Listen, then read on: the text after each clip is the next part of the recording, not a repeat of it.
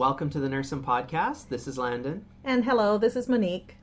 Coming to you yet again from the Kitchen of Knowledge. Absolutely, and Mama Monique has already looked after Landon. We've had lunch, we've had salad, we've had coffee, so we're raring to go. Perfect. So, Monique, what are we going to talk about today? Well, I think we were sitting here talking about it, and I think we're going to talk about the weird and wacky world of weed. Oh. And I think we're going to do it a little bit differently today. We're going to actually talk about two different case reports, and I'm going to start, and then Landon is going to end. So let me just kind of start us off by talking about a young lady that I saw last week, and she was about 24 years old, and she came into the emergency department complaining of a vague shortness of breath, little sternal chest pain when she lay down. And that started the night before. She tells you that she's previously healthy. She has no recent cold or cough. She has no fever or chills. She hasn't traveled anywhere. She doesn't smoke. She's not on birth control pills, no illicit type drugs, no calf tenderness, no history of the same thing. So before I even got to see her, the nurses had ordered an ECG, which was normal, and basic blood work was done, and her urine was negative. So I decided to add a D-dimer, and for those of you who have heard our previous podcasts, I ordered it as it was a low pre-test probability of a PE or a DVT, and of course I was expecting it to be normal. Imagine my surprise when it was elevated. Uh-oh. And because it's elevated, now I'm obliged to take the next step and order a CT chest to rule out a PE. So in reviewing the CT chest with the radiologist, interesting, she didn't have a PE, but she did have a pneumomediastinum. And the radiologist, who actually told me that House was not an internal medicine doctor, he actually was a radiologist. But he said to me when he saw the findings, he said, "Are you sure that the patient must have been smoking marijuana?" And I said, "What are you talking about?" She told me absolutely that she didn't take any kind of drugs. And he says, "I'm telling you, this finding on a CT, I guarantee you that she's smoking marijuana." So I was like, oh my goodness. So I went back to see her. And well, of course, they were right. And she had stated that she'd gone to a party a couple of nights ago and she had smoked marijuana. So can I just take you back a step? Yeah. Some of our listeners may not have CT and a radiologist sitting in the same room with them. Just define pneumomediastinum for us. Sure. So it's air that's actually caught above your mediastinum, basically. Yeah. Right. And I'll explain it a little bit more. Okay. So let me just talk a little bit about marijuana. Although maybe you all know about marijuana, but I'm going to just talk a little bit more about it. So it's the second most widely smoked substance in our society after tobacco. And based on the fact that there is quite a prevalence of, well, it's not even illicit use now. Here in BC, we certainly have a lot of our BC bud or BC weed. And the recent interest in legislation in the medicinal use of marijuana, I think it is important that we understand some of these weird and wacky type of syndromes from smoking marijuana. And many states in the United States now, although federally it's still illegal, many states have decriminalized it, which is, our listeners in the U.S. are probably seeing a lot of this more open format than Absolutely. in the past. So marijuana smoking is actually associated with barotrauma. And the difference between smoking marijuana from tobacco, and I only know this by reading because I've never smoked anything, is that marijuana smokers have a larger puff volume, greater depth of inhalation, and then they have a longer breath holding time. And there have been a few cases of spontaneous pneumothorax or pneumomediastinum reported in association with marijuana smoking. And the possible mechanisms for this association might involve either repeated deep inhalations during the smoking of marijuana, followed by prolonged Valsalva maneuvers or deep inhalation through a high resistance smoking apparatus like a bong. And in either case, you have a rupture of these subpleural blebs or alveoli with dissection of air into the pleural space or into the mediastinum. So back to what you were asking me, what pneumomediastinum is that dissection of air into the mediastinal space. Now, most of the time, this is actually a very benign self-limiting condition, and you don't really need to do anything about it. But there is a subsection of these people that actually will end up having an esophageal rupture because of that Valsalva, prolonged Valsalva maneuver. And so if you see any kind of suspicion of that on a CT, they may actually require a thoracic consult and a swallowing assessment, like a barium swallow, to ensure that the esophagus hasn't ruptured. Now, interestingly, my patient's pneumomediastinum was actually quite extensive all the way down to the carina. It did look like she may have had some kind of esophageal rupture. So she did actually end up being admitted to the hospital and having the thoracic folks doing a test to ensure that everything was okay. In fact, it was all fine, and she was discharged home. So I learned, really, first of all, that you need to tell patients that illicit drugs actually includes marijuana, and maybe I need to question it a little bit differently. And there might be a question that some of you might have asked me, why didn't I start with a chest X-ray? That was going to be my question. I know, and I did think about it later. I think because I wasn't sure that there was anything actually going on, that I actually didn't even think to not order a chest X-ray. Because you were thinking PE at I this was, point, right? And I think it was that a bit old D-dimer silly. led you down the wrong road. But, the thing is, even with a chest X-ray, I might have missed a small pneumomediastinum. But if I did, would it have made any difference? Because it's a benign self-limiting condition. So the fear really is missing that esophageal tear.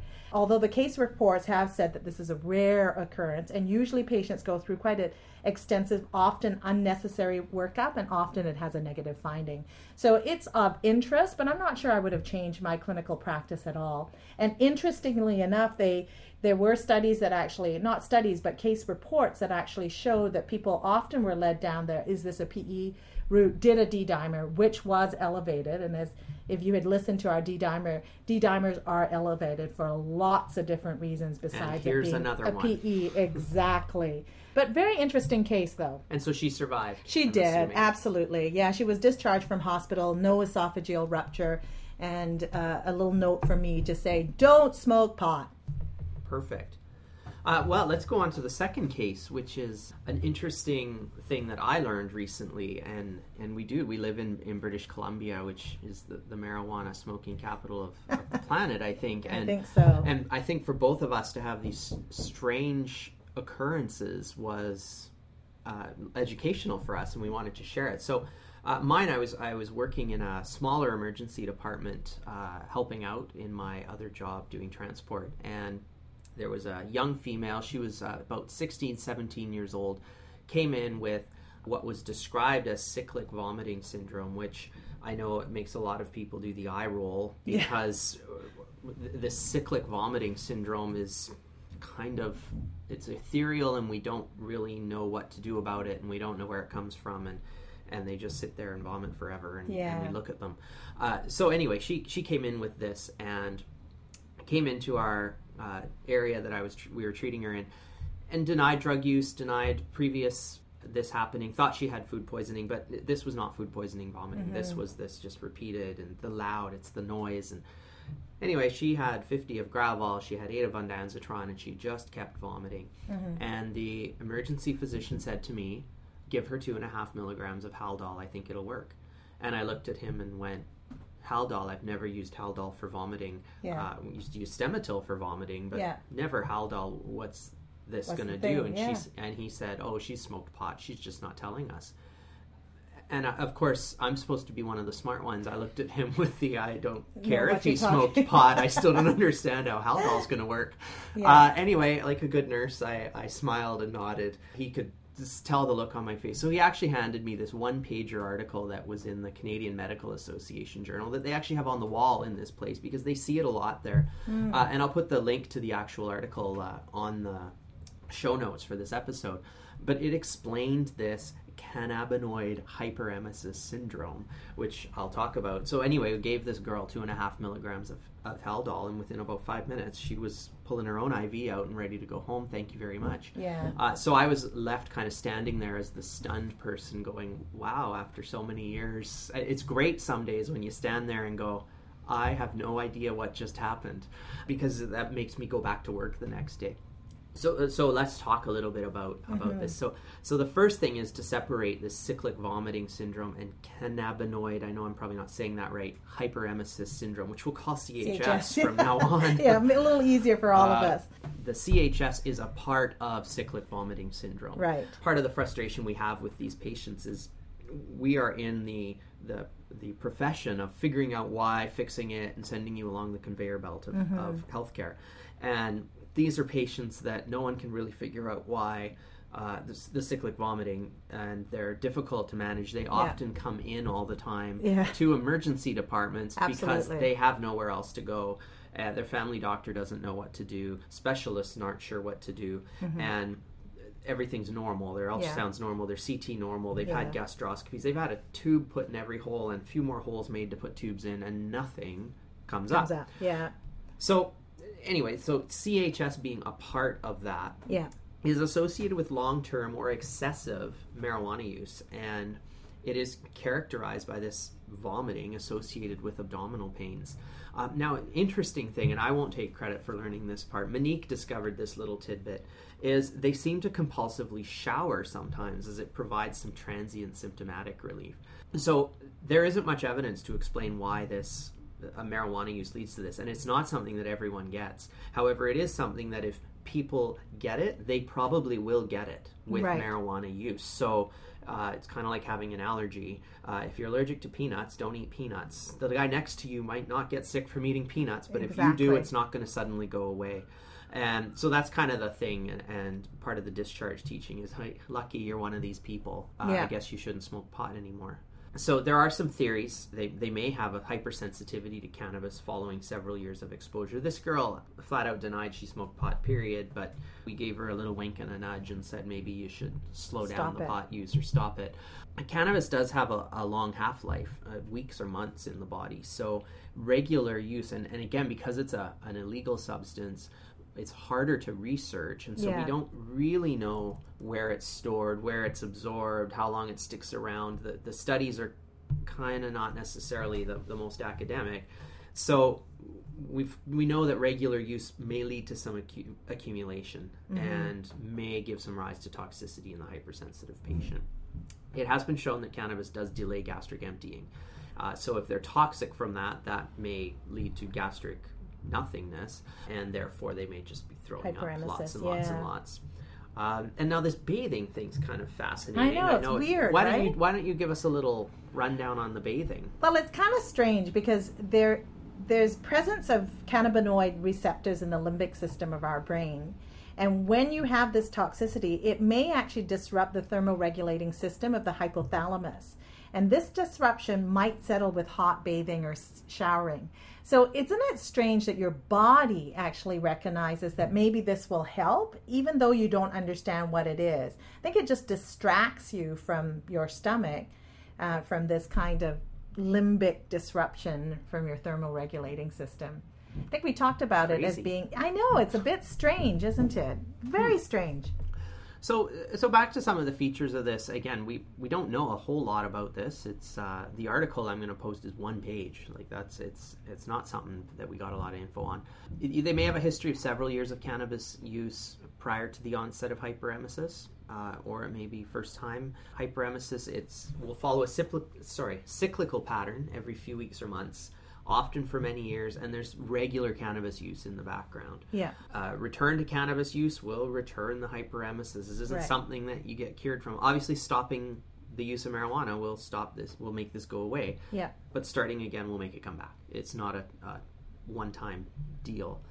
And then back to that bathing. They may compulsively bathe. This girl did not compulsively bathe, although it's not part of my standard ED admission questions. I didn't actually ask her if she'd had 47 showers that day. Maybe she had. She wasn't telling us lots anyway, but that's news to me. Now, it's interesting because I was going to ask you this, because I do think that when you do know people, I think it does become really difficult with frequent flyers. And especially when they're not honest with you as well, is for us to kind of anchor on a diagnosis. And, your girl is 17 years old, right? So there might be other reasons for her to be vomiting. Absolutely. So she got a urinalysis. She got a preg screen. She got because you don't want to just go, oh, I think it's pot. Exactly. And this was a very experienced emerge physician as a last resort saying, I don't believe her. Let's give her Haldol. She did not look like a drug user, which a lot of people who smoke marijuana don't. Yeah, because I think I do want to emphasize that because this could be hyperemesis gravida. So checking quantitative beta or urine beta, depending on your specific gravity of the urine, could be a weird migraine. Could be a weird migraine or Addison's disease or endocrine or drug withdrawal, or even, especially in that age group, anorexia nervosa, bulimia, something else that's going on. So definitely, as you said, thankfully a experienced emerge physician, but try to not anchor on that diagnosis and make sure we rule out other I don't things. think running with 2.5 of Haldol to someone who's vomited a couple times after smoking pot should be your first line treatment. No, absolutely. It should be, and you'll know it's time for that because you've ruled everything out and tried everything, and there's nothing left to do. No, good point though. So how do we manage these patients? Again, I think we just sort of talked about that. Standard treatments, make sure that you check their airway, breathing, circulation, check a blood sugar, make sure they're not a DKA, consider IV hydration, check their electrolytes. Like, these people they look sick. She looked sick. She didn't look like she was faking it. And I think that's an important thing. Sometimes these syndromes, whenever you put syndrome around something, there's an element of judgment maybe that gets placed on it because emergency nurses are totally free of judgment. But it is important to understand these people do look sick, so do your normal workup, make sure you rule everything out for everyone's protection, including the patient. But you may find that after some Maxaran or ondansetron that it's just not working, and so for us, we used Haldol. This was what this physician used. It worked great. There is some mention of maybe using benzodiazepines as well, so some Versed or Ativan may work. But it is sort of weird. You're going down the antipsychotic road versus the antiemetics, which was what Stemetil was used for. Many years ago, and may still be used in some places. Absolutely. And actually, I've heard that there might be some value in using some kind of antispasmodic as well, like a Buscopan, for some of the symptom relief as well. That might be helpful from the abdominal pain from all that vomiting. So anyway, on to long-term management. Let's just get a picture of Ronald Reagan. Was it Ronald Reagan? I can't remember. It might have been. I think it was Ronald Reagan. Just say no to drugs. Yeah. Maybe it was Nancy. Barbara Bush. No, I think it was before that. Okay. Anyway, some American politician once, who was in a position of very high power, said just say no to drugs.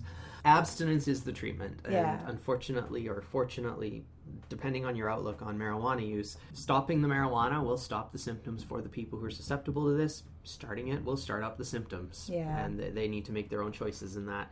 I think it's kind of like being an alcoholic, right? I think that, your brain just kind of, as soon as alcohol gets into your system, then you have to keep on doing it, and then you feel sick. So it's the same thing, Unfortunately, this isn't a drug or this kind of a syndrome. When you have it, you need to stop because every time you take it, you're going to have a delayed relapse, but it is going to happen again. Absolutely. And so, referral to any drug or alcohol program that you have, it is a substance, and the fact that it's illegal or legal really shouldn't differentiate it. No. If people are addicted to tobacco, a perfectly legal substance in most of the world, not that it's good, but it is an addiction, and so whether marijuana is legal or illegal, it is a substance that referring them to drug or alcohol counseling could assist them at some point, for sure. So, in summary, for my part, the 4 features of CHS: heavy marijuana use, recurrent episodes of severe nausea, vomiting, abdominal cramping, compulsive bathing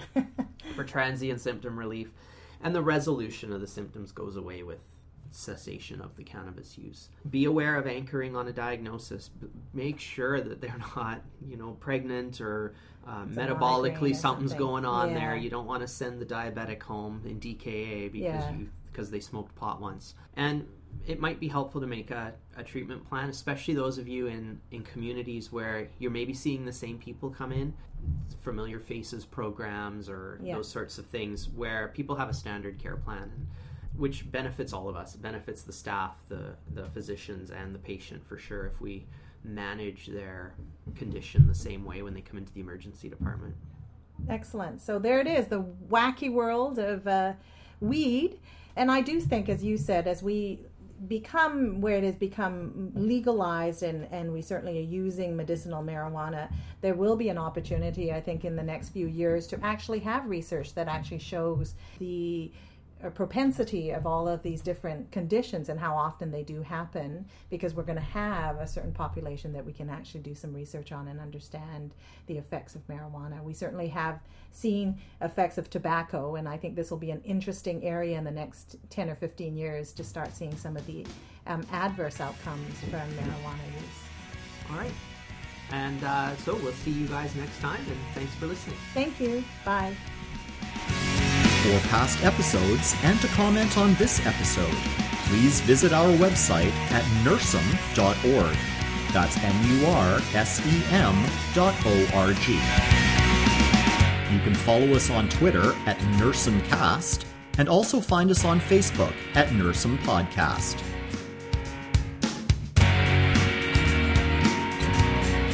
We look forward to your comments and suggestions for future episodes.